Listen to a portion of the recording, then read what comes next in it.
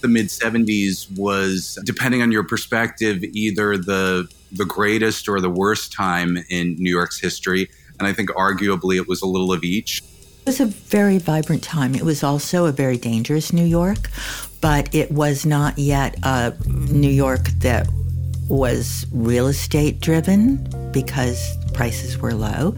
So we could live cheaply, we could produce and have part-time jobs and do 2 jobs at once, the art job and the make-a-living job. And it was smaller so that when you went out, you ran into almost everyone you knew and the conversations were constant. I'm Carrie Mae Weems. Welcome to Artists Among Us, a podcast from the Whitney Museum of American Art that reimagines American art and history. In this 5-part season, we're looking at the changing landscape of the Meatpacking District of New York through the lens of the artist David Hammond's sculpture, Days Inn. In this episode, we look at the Meatpacking District through the lens of the LGBTQ community. 1970s New York is famous for its mix of creativity, social action, upheaval, unrest, and change. Artists who filled the city were making work and constantly collaborating.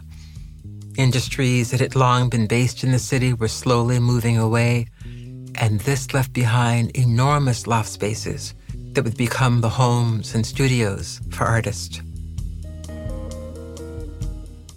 It was in this climate that artist Gordon Matta-Clark chainsawed openings into the floor of an enormous warehouse on Pier 52 in the Hudson River, creating a work of art that he called Days Inn. The work was on the edge of the Meatpacking District, but at the time, there were fewer and fewer meatpackers who actually lived and worked in the area. Another set of changes impacted the neighborhood as well. These had their root in the nearby West Village towards the end of the 1960s. That neighborhood had long been a place where members of the queer community socialized, but it wasn't a free and/or open environment. Tell you, if straight people can do it, why can't we? No, really, if straight people can do all this carrying on and holding hands and kids in the park, why can't we do it? All right. They ain't no better than I am. The police routinely harassed, arrested, and fined queer people, leaving marks on their permanent records and often outing them to their families and their workplaces. In June of 1969, the police raided the Stonewall Inn, arresting 13 of the patrons. Over the next 6 days, lesbian, gay, and transgender protesters came together in resistance. I do not believe in a revolution, but you all do. I believe in the gay power. I believe in us getting our rights, or else I would not be out there fighting for our rights. In the wake of the Stonewall Uprising, the fight for LGBTQ rights intensified, and there was a new sense of sexual freedom.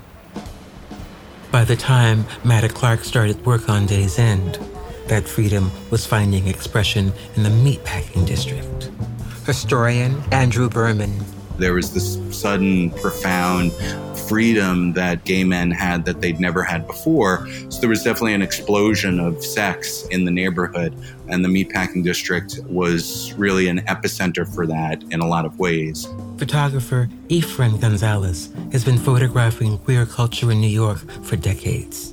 This was at a time where you could go in and discover your sexuality. That's what I was doing in the Meatpacking. I was discovering my sexuality. When you live on Long Island and go to Catholic school, and what is your sexuality? Your sexuality is whatever they tell you it is. Then you come here, and you find men going into a hole in the wall. What's in the hole in the wall? Men having sex. And you begin to realize, I want to go in that hole in the wall. I want to go into that bar. You may be scared because you have no idea what's going on, but you still have that desire. You still have that thing inside you that says, I want to go in that hole in the wall. Imagine for a moment the 1970s, 1970 New York, particularly the West Side, where the city meets the Hudson River. Educator and Riverkeeper President Paul Gallay. The Greenwich Village waterfront was forsaken. It was littered with abandoned cars. The pier heads and the sheds were rotting and beginning to collapse into the Hudson. Critic Jonathan Weinberg. One of the things that happens at this point is that the West Side Highway, there's this truck that goes, shouldn't have even been on the West Side Highway, and it creates this big hole. The former highway became a kind of wall between the piers and the city, so that you had to work hard to get to the water's edge. A lot of times ruins, dilapidated places, exist on the edges of the city. You have to go out to them, right?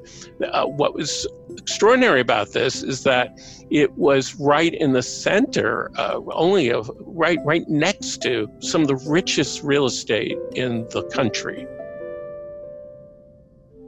We have these incredible pictures of these pier structures that are sort of collapsing onto themselves, that are kind of empty. People are using them. They're sunbathing on them. So there's a sort of sense that this is a place where the basic rules don't apply, in which you can kind of escape from those rules, whether it means you can have certain kind of sex or you can be naked. NYU Professor of Media Studies, Laura Harris. Where certain forms of sociality, certain forms of social and sexual encounter that were not otherwise accommodated by the city found a place and found opportunity for expression. People talk about the piers as being abandoned. That's a description. The abandoned piers, and in many ways they weren't abandoned. They were being repurposed by artists. There was also homeless people who lived there. There were sex workers. There were all kinds of activities that were going on in those places. That's part of the backdrop for Matta-Clark's practice, I think. He attempted to intervene in some ways by opening up what he considered abandoned structures to new possibilities. And often they weren't fully abandoned, as in the case of Days End, where people were actively using that space. They were not considered legitimate users. Their uses were criminalized, but they were still actively using the space. Bomb magazine editor Betsy Sussler. I would go on exploratory walks through New York with Gordon Matta-Clark because he would be deciding what he was going to film or if he was going to do a piece in that particular instance. And we were walking on the High Line, and it at the time was a shanty town. It was a home for homeless men, mostly homeless men. And I went, gosh, Gordon, should we be here? And he said, just remember, they are more at risk than you are. And there is a danger that, Matta-Clark mentions and others mention that there are muggers who take advantage of people who are not otherwise always in a position to immediately protect themselves. So there is a lot of signage up, warning other people about muggers, taking care of one another, watching out for one another in the space. There was a gay guy who published a newsletter and also spray painted warnings on the walls of the buildings, warning gay men not to go into them and that they would be mugged. And I love that sort of idea because he knew that the police at that point were not arresting gay men for trespassing like they would have, but they didn't seem to care if they got killed or, something bad happened to them or they were mugged, right? Activist Egyptt LaBeija was a star of the ballroom scenes on the piers. People that were down here were targeted at times because of who they were. That's why we never stayed alone. You always walk with someone. You kept in contact. If you're going somewhere, you let someone know, this is where I'm going, especially at nighttime. You sort of developed this kind of interesting parallel worlds there, which was the meatpackers who typically arrived at 4:00 in the morning and worked until about noon, and the club goers and the bars that opened in the sort of late evening hours and often operated until the sort of wee hours of the morning. And typically in the afternoon into the early evening, the streets of the neighborhood were pretty empty and deserted. The most dangerous thing were the dumpsters that were full of lard, rendered fat, that were leaking. And there would be like a layer of lard on the sidewalk dripping into the gutter. And imagine you're wearing like your best leather, your finest domination gear, and you have to tippy-toe through this layer of slick lard, hoping and praying you don't slip and fall down. The pier was a hangout spot both night and day, a place for cruising, reading, relaxing, and having sex. By the early 1980s, artists like Peter Hujar, David Wojnarowicz, and Tava would become known for mixing sex and art making on the piers. But when Matta-Clark made Days Inn, Pier 52 wasn't a place that people went looking for avant-garde sculpture. I had no idea that Matta-Clark actually had made this now famous site-specific work of art in the same place where so many gay men would go for anonymous sex or to sunbathe. And the other thing about the work, which I think is so interesting, is how the work disappeared in an interesting way into the landscape. That so many of the people who photographed it told me that they didn't know that it was a work of art. They didn't even know, they just thought it was part of the structure of the building. The triumphal arch that nobody knew was a triumphal arch. The photographer taking the picture without knowing what it is. Tom Finklepearl. I mean, I feel like works like Days Inn were not seen by many people. I've never met anybody who's seen it. And that's not true. I met one person. But it was a gesture, and then sort of the friends got to know that it was happening. But it became legendary. It was a very photogenic work because it was this, intervention in this space. Matta-Clark talks about that in an interview, how he anticipates in any particular work that he does that it is going to change and disappear in some ways, even as usually it's a ruin that allows him to do the kind of cutting he's going to do, because somebody's not going to, in a beautiful new house, they're not going to allow Matta-Clark to come and split a beautiful new house. He had to find buildings that nobody wanted, or he thought nobody wanted, that he could do his thing to. Most people have only seen the work through photographs or films, including some of the beautiful, haunting photographs made by the artist Alvin Baltrop. Here's artist Glenn Ligon. I never saw Matta-Clark's Days Inn, the Pier piece. Never saw it in person. My understanding of it mostly is through Baltrop photographs. Him taking photographs on that pier, because that pier was a cruising site. And so I sort of learned about Matta-Clark through Baltrop, but also learned about what the West Side piers were through Baltrop. So those two things are kind of fused in my head. Alvin was a Navy veteran, taking photographs in New York City, especially around the piers. And one day he was introduced to Randal Wilcox, who eventually became the trustee of the Alvin Baltrop Trust and knows his work probably better than anyone. After about 10 minutes of looking through his work, I was just immediately, stunned by it and by all the stories that he was telling me. And I said to myself, wait, this man is a genius. This stuff needs to be in a museum. In a nutshell, I would say that he's one of the most underrated photographers and visual artists of the last part of the 20th century. Not everyone, of course, felt that way about Alvin's work. These days, of course, the work is revered. It's shown in exhibitions and galleries around the world. But in the 1970s and for most of his life, Alvin was really treated as an outsider or worse. Here he is speaking to Randal Wilcox in a recording from 2000. One woman says, as I turn the pages of your portfolio, I can honestly say, I'm afraid of your portfolio. And I said, why? She says, because I'm afraid of seeing my husband or my son pop up on one of your photographs. And she said, you must be a real sewer rat, that you crawl around at night and photograph things like this. So I have to consider you a real sewer rat type of person. And I don't know if I like you. I closed my book and walked out.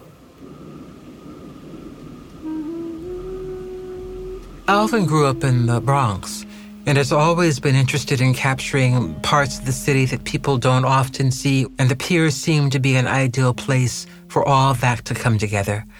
As Randal said, it was a place where all of his interests converged. There was nude, sex, crime scenes, art by other artists who worked at the piers. He would pack his van up with food, alcohol, some firearms, maybe a couple of joints, and just spend like 2 or 3 days at the piers. And he would use his van as a place to sleep and change film and change clothes. And yeah, he became really obsessed. The result is an incredible archive of images, capturing something that very few people have. And when it comes to Days Inn, Alvin captured it better than anyone. Pier 52 is obviously the famous pier that Gordon Matta-Clark converted into his installation Days End. Now, although Al photographed the Days End installation, specifically the cuts that Matta-Clark made into the various parts of the warehouse, he never mentioned Matta-Clark. So I don't know if he actually knew that it wasn't actually an artwork. A porn film made by Arch Brown, this director, and there's a scene. It takes place on the piers. Part of it takes place at Pier 52. Critic Jonathan Weinberg. And there's a moment where the camera pulls back and you see the great cut of the arc of Days End, and these men are cruising in front of Matta-Clark's work. And it makes you realize that that's how that work would have been seen in the day. A few months later, sort of fell back into that, what he called an S&M world, that gay world. Any number of everyday people and artists made work and took photographs on Pier 52. And as fate would have it, any number of them did in fact see and experience Days End. They just didn't know that they were looking at art. Baltrop was probably aesthetically does some of the most beautiful photographs. And this is another photographer, Leonard Fink, who was a lawyer for the Transit Authority, of all things. But then on the weekends would go take photographs. And then the two Pier photographers that I really have gotten to know really well are Shelley Seacombe, who is a professional photographer, takes wonderful color pictures. And then there's this other wonderful man who he was such a sweet man named Frank Hallam, who was, I don't know if the word artist is the right word to use. I mean, he didn't think of himself as an artist. He thought what he was doing, he was taking slides because he thought this was a world that would disappear and it needed to be saved. And each photographer has their own thing. There's a series of photographs of these two young men. Al said that they were kicked out of their homes for being gay. And he documented them talking to this other homeless person at the piers. He was a schizophrenic, street performer. So in the photographs, the guy's showing these two runaways where they can stay, where they can use the bathroom, where they can wash themselves, so on and so forth. That's one series of photographs. But there are just so many different little stories that go to various images. Yeah, that's one of the reasons why the collection is just so fascinating, because of all of the little details that are attached to everything. One of the ways that I think of the piers is this sort of handing off, so you have a kind of sexual promiscuity that's happening with people literally having sex on the piers, but you also have a kind of artistic promiscuity, a passing on of one artist to another artist, or different artists meeting, in surprising ways. Pier 52 was a special place, but it wasn't just the art that made it come alive. It was the raw energy of the people. Alvin's pictures depict an astonishing level of personal sexual freedom, and given the fear along with the hostility directed towards homosexuals at the time, this is actually of particular importance. In these pictures, Pier 52 is a place where queer people could express themselves fully, sexually, and otherwise. Photographer Efrain Gonzalez. On the weekends, it was full of men. You'd have guys just sitting there cruising. You'd have people bring some Chinese food, and you would eat it, drink a beer, smoke a little something, watch the sunset. It was a great place just to sit and watch the sunset. And people would come in with little towels, and they would put the towels down, and they would sunbathe on these rotting wooden piers. At night, people would just sit there and look at the stars or cruise one another. You could sit on the pier all the way at the end, be all alone, and look back and you can see the city all lit up at night. That was really nice. So we're walking through and we could see remnants of the night before, maybe some wine bottles. But then we go out onto the pier and the sun is shining and there are some lounge chairs and some umbrellas. And you have this beautiful view of the Hudson River and people are sunning. It's like, whoa, a lovely beach resort in New York City. I love going down on a Sunday afternoon. And one thing that I did was I heard stories that they were going to tear down the piers. They were going to tear down the piers, and I decided this will be my last chance. So I got a camera, some color film, and I went to the piers on a Sunday afternoon during daylight, and I went in. And even during daylight, you still had men wandering into these empty, huge structures in daylight, wandering around, cruising. And I would photograph these people as they walked through the spaces. And as I was finishing up the roll of film, a guy came up to me on a bicycle. He was riding a bicycle inside the piers. He was naked. I have no idea where he kept his clothes. He was naked, just riding a bicycle around.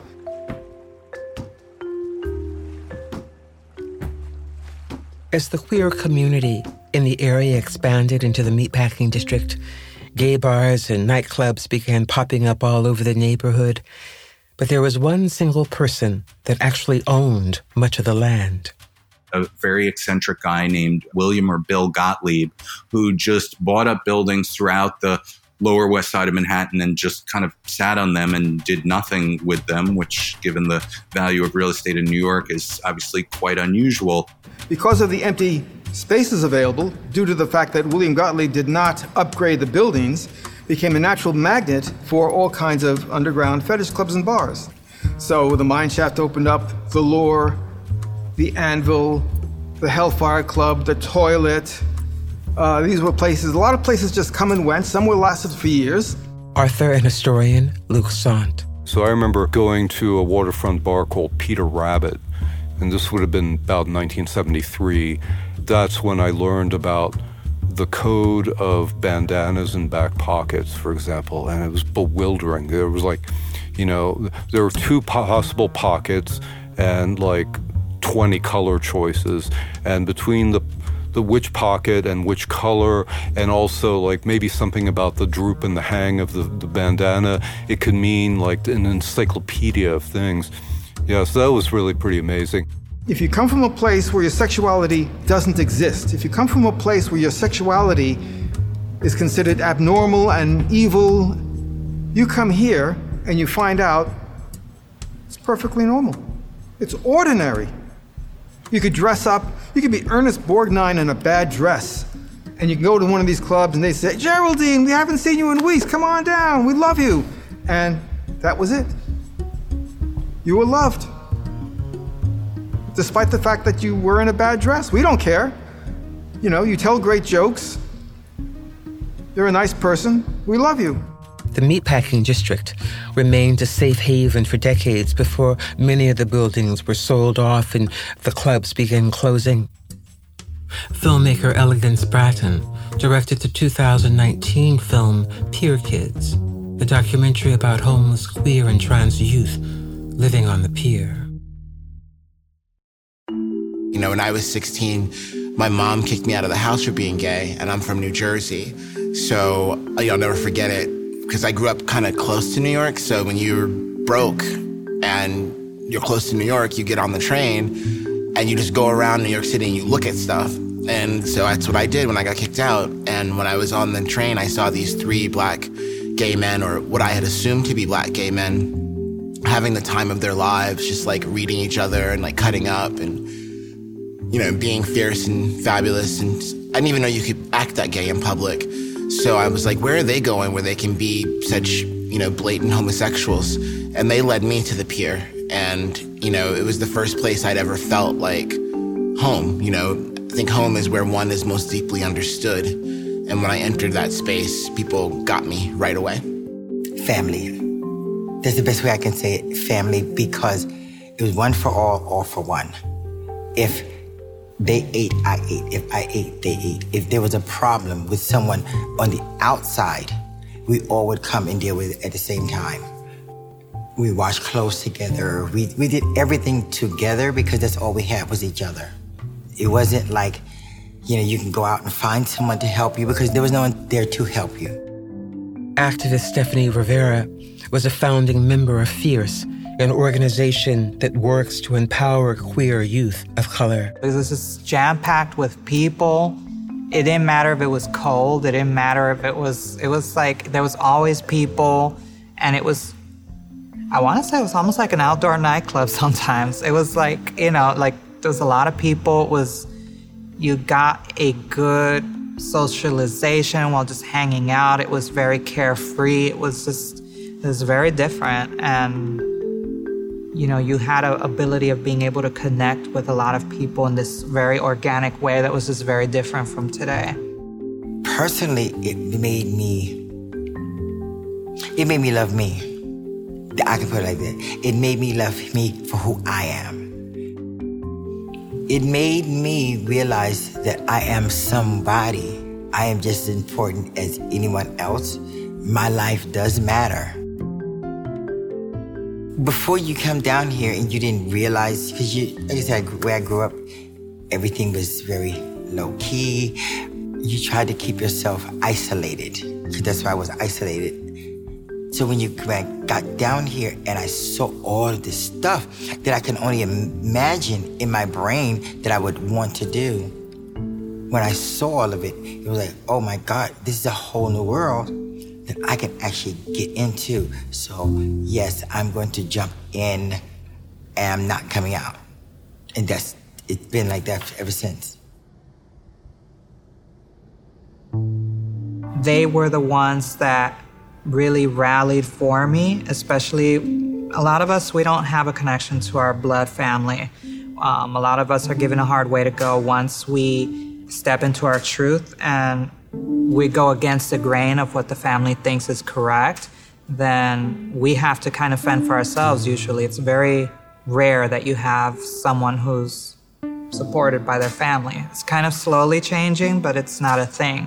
So for me, the impact that this community had was that they didn't treat me like a throwaway, and they really gave me that second opportunity to be able to prove who I was as a person.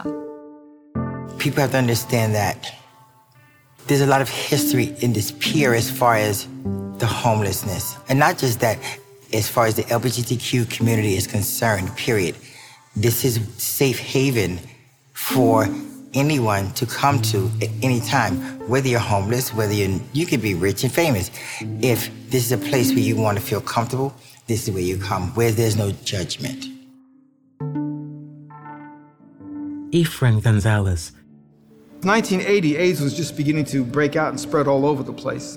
Laura Harris. It was really not known at that point at all. Looking back, one could say, part of what people mourn when they talk about the devastation that AIDS produced was the loss of that opportunity to explore sexual life in these ways. That's part of what AIDS really shut down in some ways because of the devastation that community faced. I don't think at the time there was, anyone had any inkling that was coming. There was this overwhelming fear. You would meet somebody, you wanted to have sex with somebody, but there was a tremendous fear in the background of AIDS and how it was basically killing the gay community. Every week you'd hear somebody passed away or you lost somebody here. I have straight friends who lost relatives because they were gay. And I remember artists who I used to admire. I used to go see their shows. Well, they died. So one by one, you began losing people in the community. So it had an effect. But in the back of your head was always this fear of AIDS. It was horrible to see, you could see somebody today, and in 2 weeks, they're dead or they're in the hospital and they're withering away because they didn't have all of the medications and stuff they have today. Every week there was someone new dying. You was hearing so-and-so passed away, so-and-so died. Now, what happened was a lot of places, the mine shaft was shut down, the anvil was shut down, a bunch of others around the city were shut down. The Hellfire, Frank and Lenny of the Hellfire saw what was going on and they decided an action. They shut themselves down. They shut down the Hellfire, boarded it up, and began renovating it. Took out the glory holes, the back rooms, the sex places. When they reopened about 3 months later, they had a new name, The Vault. And they had a policy, no sex. You could spank, jerk somebody off, but you could not have sex. Even if you were married, you could not have sex. By doing so, they managed to stay open and not be shut down by the city. That is a very touchy subject for me because through that whole AIDS epidemic, I lived through it and I'm still here. And a lot of people say, how is it that you are still here? There's so I can't even explain that part. I am still here. I'm still negative. Elegance Bratton. There's this really great essay by Robert Simber. It's called, I think, Vanishing Disappearance in the Age of AIDS, something like that. In the essay, he speaks about the old structures of the piers themselves, right? The kind of rundown wooden structures. And he argues that the gay political identity was formed through public sex in those spaces. You know, there's so many lessons from the past that it's important to learn, both in terms of things that we want to hold on to that too easily can be lost or forgotten, as well as things that have dramatically changed that we're grateful for how much they've changed. But we want to make sure that we don't take for granted that where we're at now is the way things will always be or always were. And that often involves a firm rooting in an understanding of our history and the past and what it looked like. It sort of breaks your heart. When I look at certain photographs, I begin to count who's dead, who's dead, who's dead. So I'm beginning to find a lot of friends who are gone. Other people are moving on. They've gone to different cultures. They've left the city. Everything changes. You have to accept the fact that life changes everything. And yeah, it was great back then, but it was also difficult back then. You have to move on. I mean, the internet changed everything. Think of it in this way. In 1980, if you wanted to find one of these clubs, you had to get into a car, drive down here or take a taxi down here, get out, walk down these streets trying to find the address, then walk down the staircase or try to walk in through the door of these places. And once you're inside, you're amongst a whole bunch of people. You could smell them, you could hear them, and it's a human touch to it. That's, I think, was what made the sexuality at the time so interesting. It was a human touch because you had to be in contact with these people. You're not just a face on a screen. You're not just a friend on Facebook. You had to be there. When the piers went down, things shifted for both the community that frequented them and for the meatpacking district itself. And several things contributed to this change. One of them was that the major landowner, William Gottlieb, died. He died, and he died without a will. And so there was suddenly this tremendous concern and speculation about what would happen to all of these properties that he owned in the meatpacking district that had been kind of allowed to just sort of stay as they were and not be developed like so much around it, now that he was no longer there to be this kind of unintended preservationist. And in fact, since he died and the legal issues around his estate have been resolved, a lot of those properties have since been developed, which is one of the reasons why in the last 20 years there's been such a dramatic change in the meatpacking district. Energy changes. A while ago, some friends of mine were going to a party. They were all dressed up in fetish wear. They were walking down the West Side Highway when a bunch of mothers began to attack them. They didn't want disreputable people on their block. Queer life wasn't on David's mind when he sent his idea for days into the Whitney Museum. But a public sculpture always draws some of its meaning from the site where it's located. The skeleton structure that David Hammons is building evokes that memory for me. So when I see the skeleton of that, I'm just grateful that that's not going to be lost, that people will be able to walk by these skeletons and ask themselves, why is this here? And from that question, they will discover the people who've laid down their lives to create the freedoms that they enjoy today. Catherine Seavitt.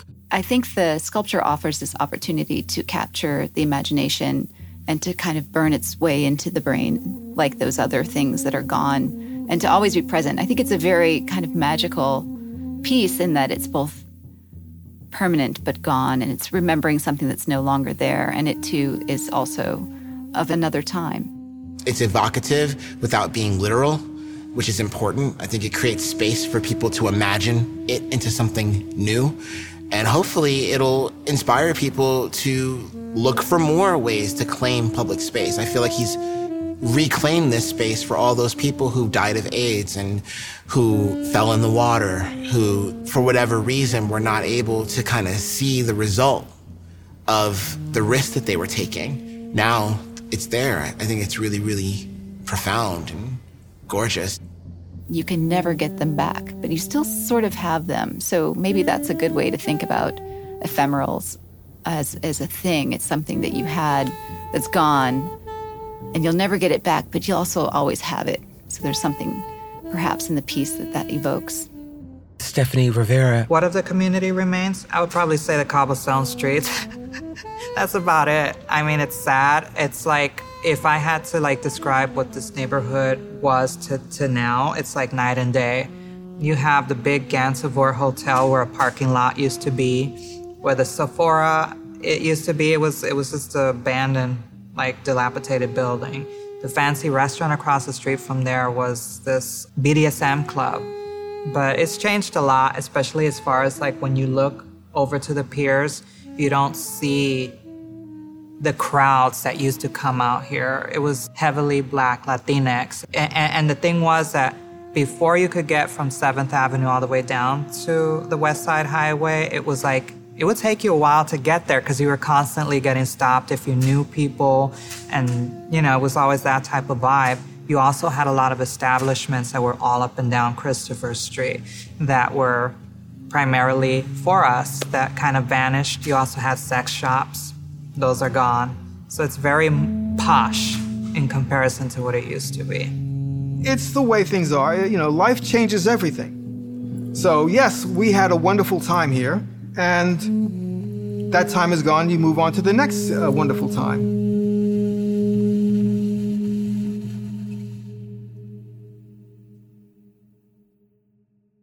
You have been listening to Artists Among Us, a podcast from the Whitney Museum of American Art.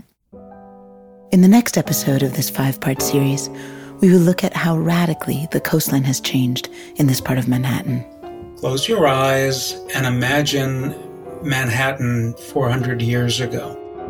To learn more about the stories you've heard here, visit whitney.org/podcasts. You'll also find Artists Among Us wherever you get your podcasts. And if you've enjoyed listening, please rate the show. Thank you to everyone who contributed to this podcast: Luc Sante, Catherine Seavitt, Betsy Sussler, Laura Harris, Jonathan Weinberg, Paul Gallay, Glenn Ligon, Andrew Berman, Efrain Gonzalez, Tom Finklepearl, Randal Wilcox, Egyptt LaBeija, Stefanie Rivera, and Elegance Bratton. Special thanks to El Nicochea, Sofia Ortega Guerrero, Eliza Senna, Jackie Foster, and Helena Gusick. Original music for Artists Among Us and Day's End was created by Daniel Carter and his collaborators. This podcast was produced by Sound Made Public with Tanya Katenjian, Katie McCutcheon, Jeremiah Moore, Mawena Tendar, and Philip Wood. It was produced in collaboration with the Whitney Museum of American Art, including Ann Bird and Emma Quaitman. Thank you for listening.